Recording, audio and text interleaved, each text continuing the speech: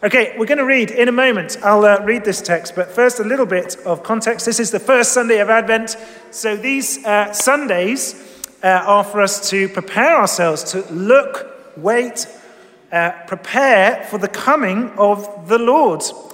That's what we're meant to do before Christmas, before we get to the turkeys and the mince pies and Boxing Day walks and all that sort of thing.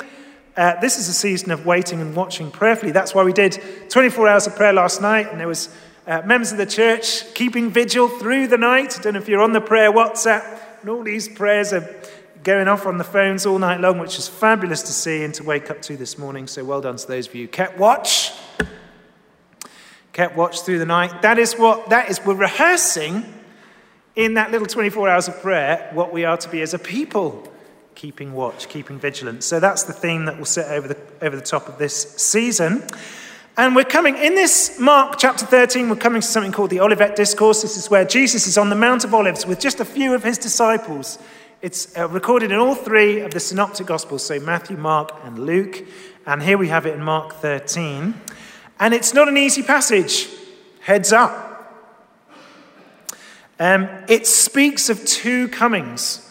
We're only going to look at the second half of this chapter, but there's two comings described. And that's because Jesus is sat on this mount. It's just outside Jerusalem. And he's looking with his disciples just across the way there at the temple. The temple.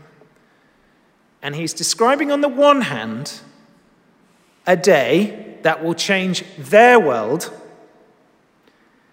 and that will be an intense moment when that temple that they think is not only a mighty structure with these huge stones that they describe to Jesus in these words, but also represents the presence of God with his people, the temple. And Jesus is saying that temple will be destroyed. It will be a terrible day. And Jesus says, I'll tell you something about the timing. It's going to happen within your lifetimes, within this generation. You're going to see those words come up in just a moment. So he's talking about that thing, but he says there's a bigger thing. And it won't just change your world, it will change the world. But similarly, it'll be a great day. And on that occasion, for that occasion, you will know not the day nor the hour. And you'll see those words coming up in our reading as well. So when you look at Mark 13 or Matthew 24 as it is, or Luke, as they record these things, Jesus is doing this thing. He's saying, look, you're going to see this temple get destroyed. And it will be a momentous occasion. You're going to actually see that within your lifetime. Now, this is going to serve you as like a trailer, as a preview, as something to look at and remember. This is what the great day of the Lord will look like. So that's just a little introduction. There's lots of language in this text, which is the technical term is apocalyptic. Loads of the sun and the moon and shaking, and the earth and the heavenly bodies all shaking like this, and the clouds and the Lord coming on the clouds. All of that, the only thing I want to say about that is that when we read something like the clouds here, we're not necessarily thinking about, the water cycle or the weather. We're thinking more in terms of how the Lord appears to his people when he comes. At the Exodus, when they're coming out of Egypt, he leads his people out in a cloud. When he descends on Mount Sinai, it's the giving of the law. He is enshrouded in cloud. When the temple is built, the Lord descends in a cloud into that place. And so we read in Psalm 97, that's why the psalmist describes him as the Lord, about whom are clouds and thick darkness, righteousness and justice are the foundation of his throne. So when you see in this passage that we're going to read, Jesus talking about clouds, you're thinking the presence and power of the Lord, rather than, he's going to come on a sort of slightly drizzly October-like day where there's clouds in the sky, right? So all of that language in this passage is meant to evoke these ideas. And of course, when Jesus spoke it to his disciples, these guys were steeped in the understanding of the Old Testament. That's why we need to read our Old Testament. Right? So, when you read your Old Testament, you're like, what's that all about? What's that all about? Don't know what that's all about. Well, you just slowly, all those ideas will be just going in. And then you read something like Mark 13, like, oh, clouds and sun and moon and all this stuff. All that language is meant to evoke and help us understand what Jesus is talking about. Right? Okay, let's read it. Shall we read it? Here we go. So this is Mark 13, and I'm going to read from verse 24. Just listen to Jesus here. But in those days, following that distress, the sun will be darkened and the moon will not give its light. The stars will fall from the sky and the heavenly bodies will be shaken. At that time, people will see the Son of Man coming in clouds with great power and glory. And he will send his angels and gather his elect from the four winds, from the ends of the earth to the ends of the heavens. Now learn this lesson from the fig tree. As soon as its twigs get tender and its leaves come out, you know that summer is near. Even so, when you see these things happening, you know that it is near, right at the door. Truly, I tell you, this generation will certainly not pass away until all these things have happened. Heaven and earth will pass away, but my words will never pass away. But about that day or hour, no one knows. Not even the angels in heaven, nor the Son, but only the Father. Be on guard, be alert. You do not know when that time will come. It's like a man going away. He leaves his house and puts his servants in charge, each with their assigned task, and tells the one at the door to keep watch. Therefore, keep watch, because you do not know when the owner of the house will come back, whether in the evening or at midnight or when the rooster crows or at dawn. If he comes suddenly, do not let him find you sleeping. What I say to you, I say to everyone, watch. This is the word of the Lord. Thanks be to God. So first of all then, speaking about that day, did you hear it? He says, but on that day, Jesus says, no one, for that final day of my coming, no one knows the day or the hour, so be on guard. Be alert. You don't know when that time will come. So be on guard. Make sure, he's saying to his disciples, then, now. Make sure that day, that future day, governs, controls, gives perspective over today.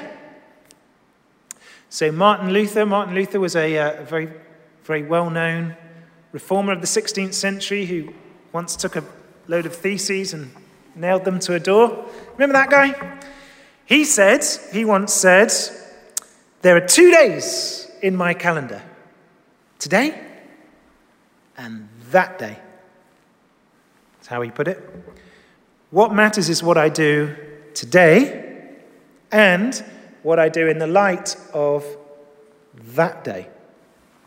See?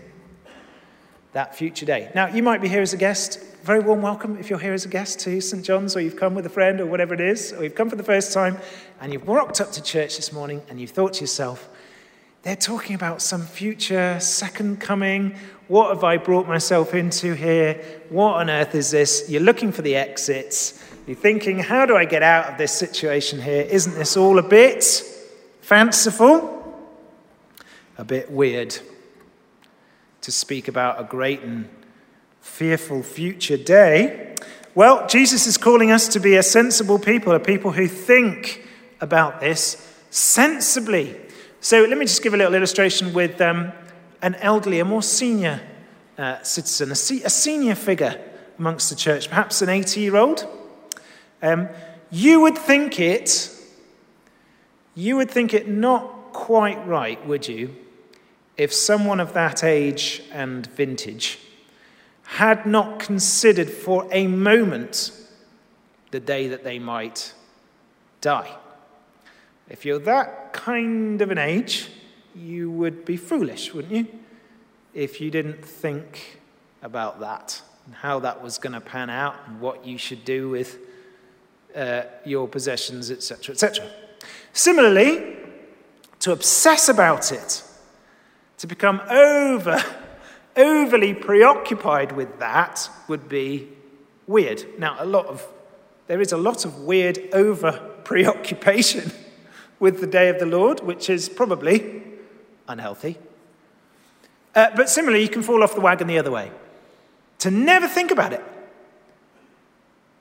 To never consider about it. To never give it the thought and time of day would also be foolish, says Jesus. Keep watch, he says. And so that's why we have Advent, actually, in the church year.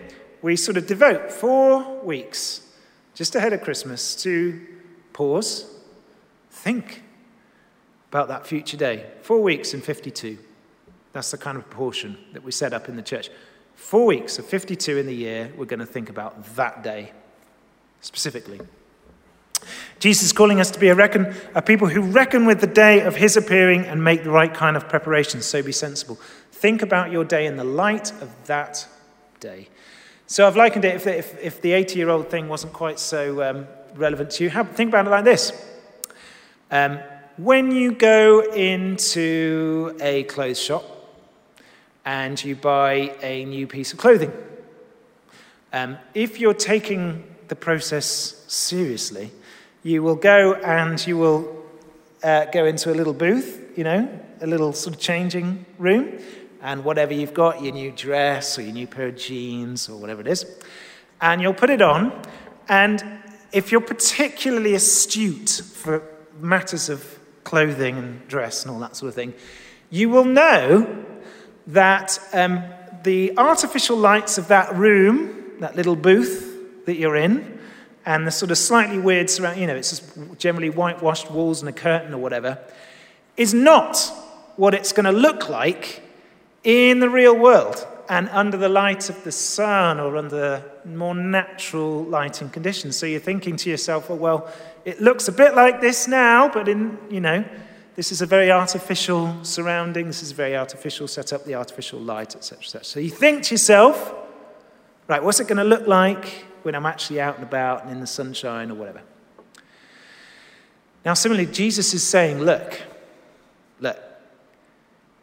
your conversations today, the things you decide to do today, the attitude you take today, what you need to do is imagine, what's that going to look like in the light of his appearing, in that summer sun?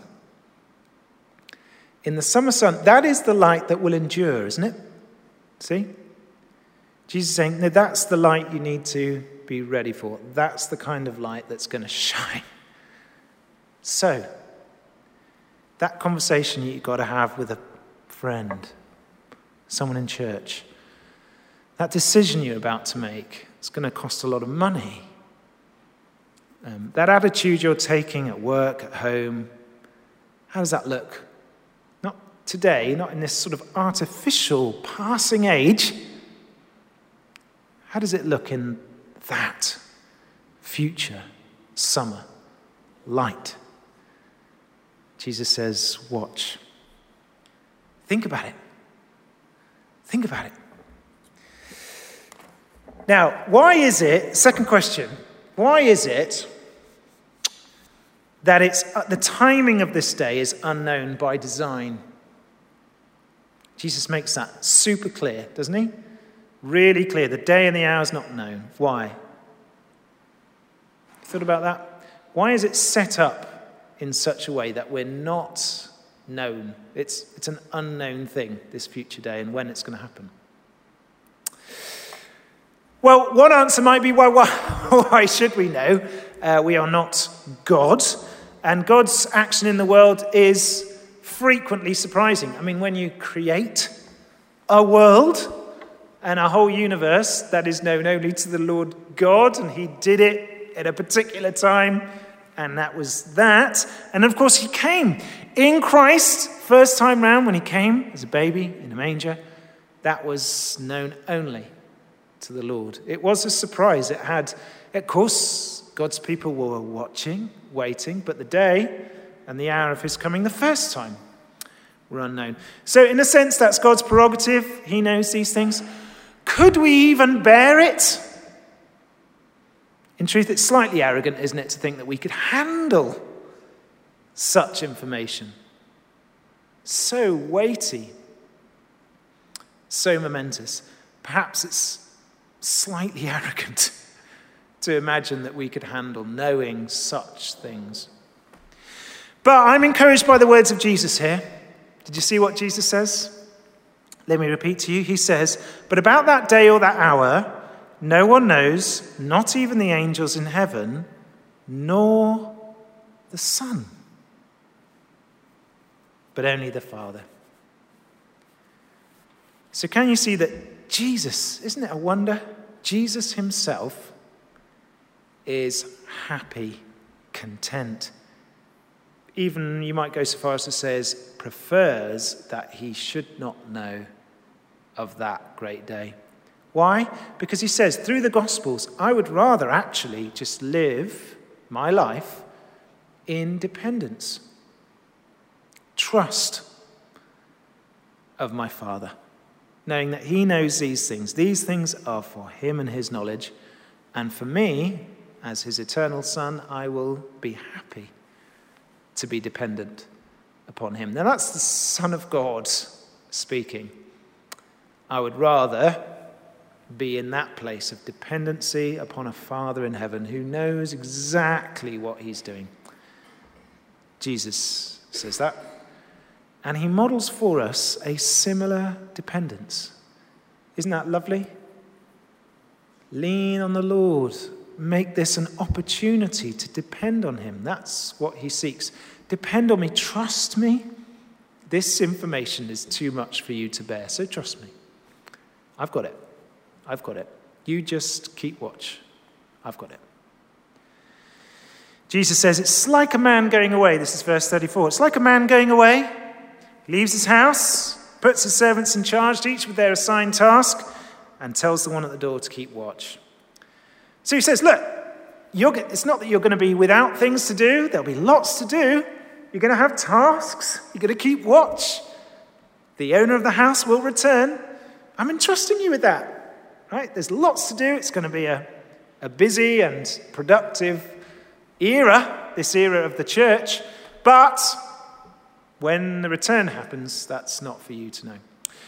So I thought, I did a little, I sat down, I got probably a little bit too into this. But I imagined to myself, what would Christmas look like, right? Just imagine this. If the date of Christmas was not released. You just knew that Christmas Day was going to happen at some point, I don't know, between October and January, or something like that, the winter months. Only one person, I know, could pick someone, President Elon Musk, I know, we could rotate it. Someone holds an envelope, and Christmas Day is known only to them, and then they will reveal that. I don't know, it'll be announced on the internet or something like that, or on the news or something like that. And then, all of a sudden, 6 a.m. on Christmas Day, oh, by the way, it's Christmas. And then all the shops are shut, no public transport, no one goes to work, or whatever, that usual sort of Christmas shenanigans. And you just have to, so throughout the season, you just got to be ready. It could happen any moment. It'd be quite fun, wouldn't it? At least do it for 1 year. You wouldn't have this weirdness about sort of all just crazy shopping and all that kind of. You'd have to do it slightly differently. I got so into it, I was starting thinking, how would you do the turkey? So I was thinking, you got this huge turkey, but you got to keep it potentially for like 3 or 4 months, so you got to freeze it. But then on the day that Christmas is announced, you've got to have to thaw it. How do you thaw a massive turkey in time for lunch? That's not going to be easy. So I don't know, you couldn't do turkey. You'd have to think, or you'd have to like cut it up into little pieces so you could thaw it in time for lunch or something, I don't know. Anyway, could you imagine? It'd be quite fun. Maybe we should do that 1 year. Just locally. who wants to? That'd be fun. We'll put it in an envelope. We'll choose when we're going to celebrate Christmas. And all of a sudden, you've got to quickly get a carol service together. Do it now. Just everyone just pile into church, that sort of thing. Now, interesting though, isn't it, that we're so used to running Christmas with everything. We just know exactly how it all runs. Christmas Day, Boxing Day, blah, blah, blah. Jesus is saying, no, it's not quite like that. It's not going to be like that.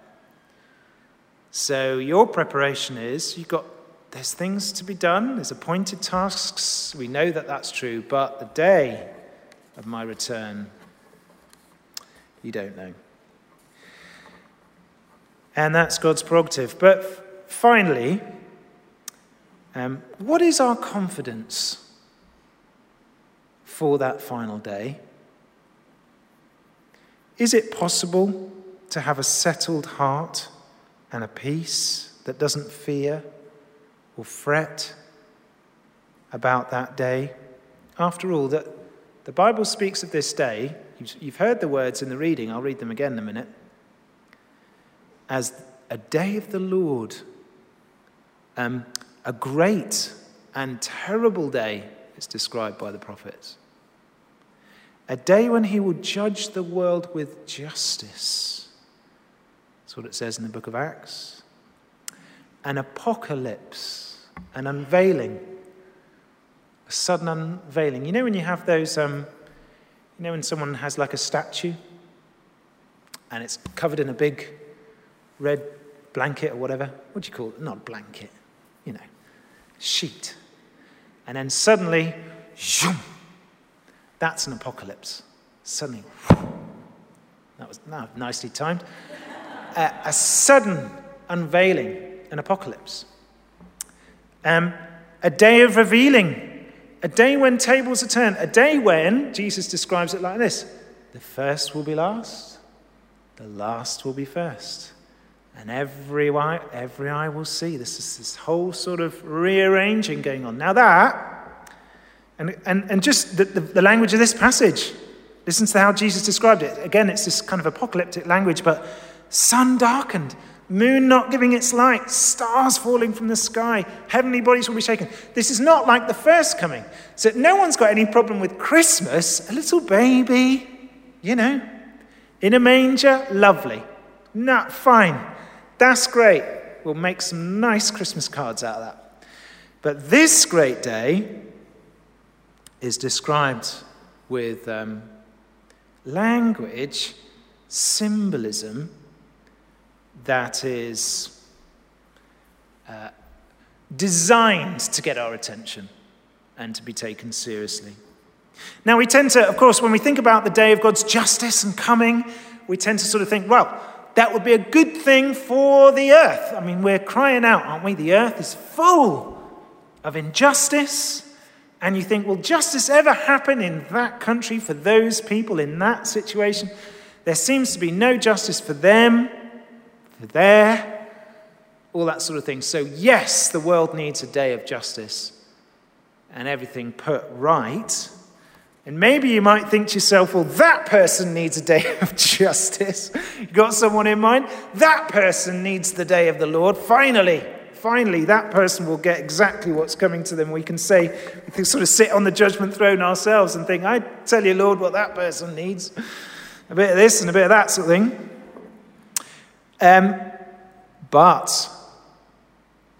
But this day is, it is the height of self-indulgence, isn't it, to think that day will be for them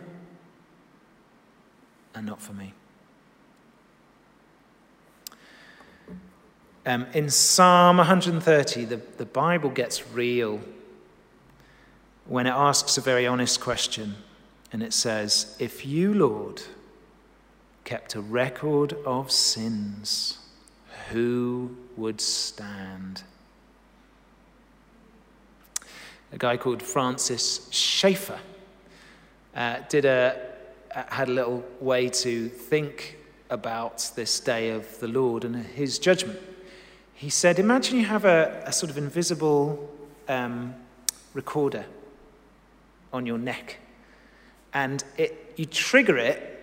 The way it works is it suddenly switches on, starts recording whenever you are pointing out someone else's faults, or whenever you say that person ought to, or that person should have, or that I wish that person would act in a little bit more, whatever, right? It kicks in.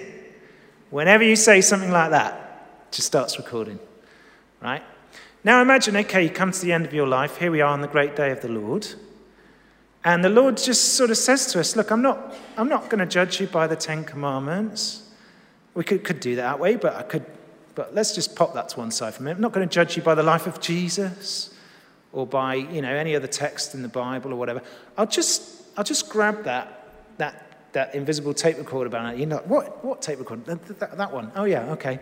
So off it comes. It says, I'm just going to use those things that you've said, those ways in which you've measured others. I'll just use that, shall I? And you're like, if we're honest, you're like, ooh, yeah, maybe not. So we know it, don't we? Even if we apply our own standards, the Lord's like, even if I just take your standards, it's not going to go well for you. Now, this is the Lord who is going to hold up the highest standard, the Lord Jesus Christ, and look at that in comparison to our lives. And so what's our confidence in the light of this great and final day? How is it that we might speak of this day as something we long for, and we wait for, and we're expectant for? Well, this is my closing thought, right? And I want us just to get this. This is important. In Mark 13, Jesus talks about the sun being dark, going dark, the sun being darkened, and the moon not giving its light.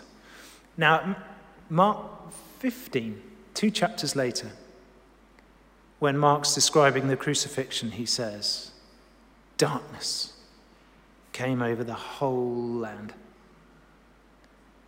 Take Matthew.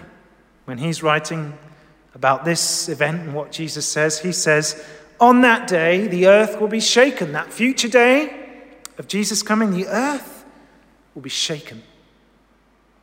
And in Matthew 27, when he's describing the crucifixion, he says, the earth quaked, the rocks split, and the sun went out, and there was total darkness. Now, I don't know if you've ever pondered this. What the events around Jesus' crucifixion, it's not just like a special effects show, right? It looks like a day of judgment. It's meant to look like, when you look at it, you think the sun is darkened, the moon not giving its light, the stars falling from heaven, the earth and all the heavenly bodies shaking, the whole of creation shaking at this event, because it's a day of great judgment. The thing, therefore, is that Jesus, when he first came, experiences an abandonment, a death, a darkness, a shaking, such that he cries out, my God, why have you forsaken me? So that when he comes a second time, we don't experience death, darkness, abandonment, forsakenness, but life, light, a receiving into God's kingdom. These words, come, you who are blessed by my Father, take your inheritance, the kingdom prepared for you since the creation of the world. You see that? A Christian, this is the gospel, isn't it? A Christian is someone who looks at the first coming of Jesus and notices there was a day of great judgment that fell upon him with darkness, abandonment, death, a shaking. So that because it's fallen there on him, because he took that at his first coming, surrendered himself to it, first as a baby in a manger, then on trial and on a cross. because he suffered that great judgment day of the Lord, so we at the second coming of Christ only experience his presence as light, life, goodness, future, communion. Perhaps when we have bread and wine in a moment, just ponder that. The reason we can look with anticipation, urgency, yes, but hope and joy. We can even long for the appearing of King Jesus. Is that first off, he endured a terrible day of God's wrath, that we might receive his goodness, his light, his life, his peace, communion. So Jesus says, keep watch. You do not know when the owner of the house will come back, whether in the evening, at midnight, when the cock crows, or at dawn. If he comes suddenly, do not let him find you sleeping. What I say to you, I say to everyone, watch. Let's pray. Should we just bow our heads for a moment of prayer?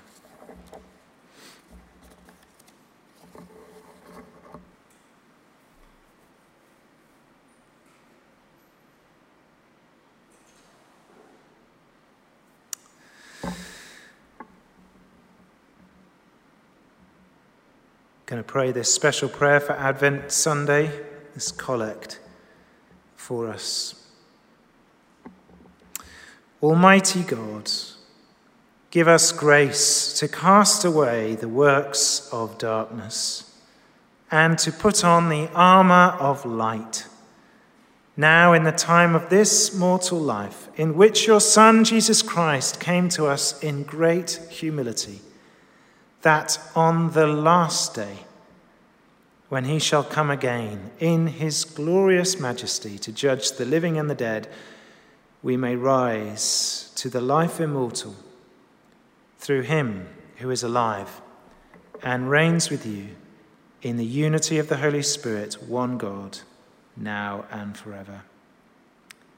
Amen. Amen.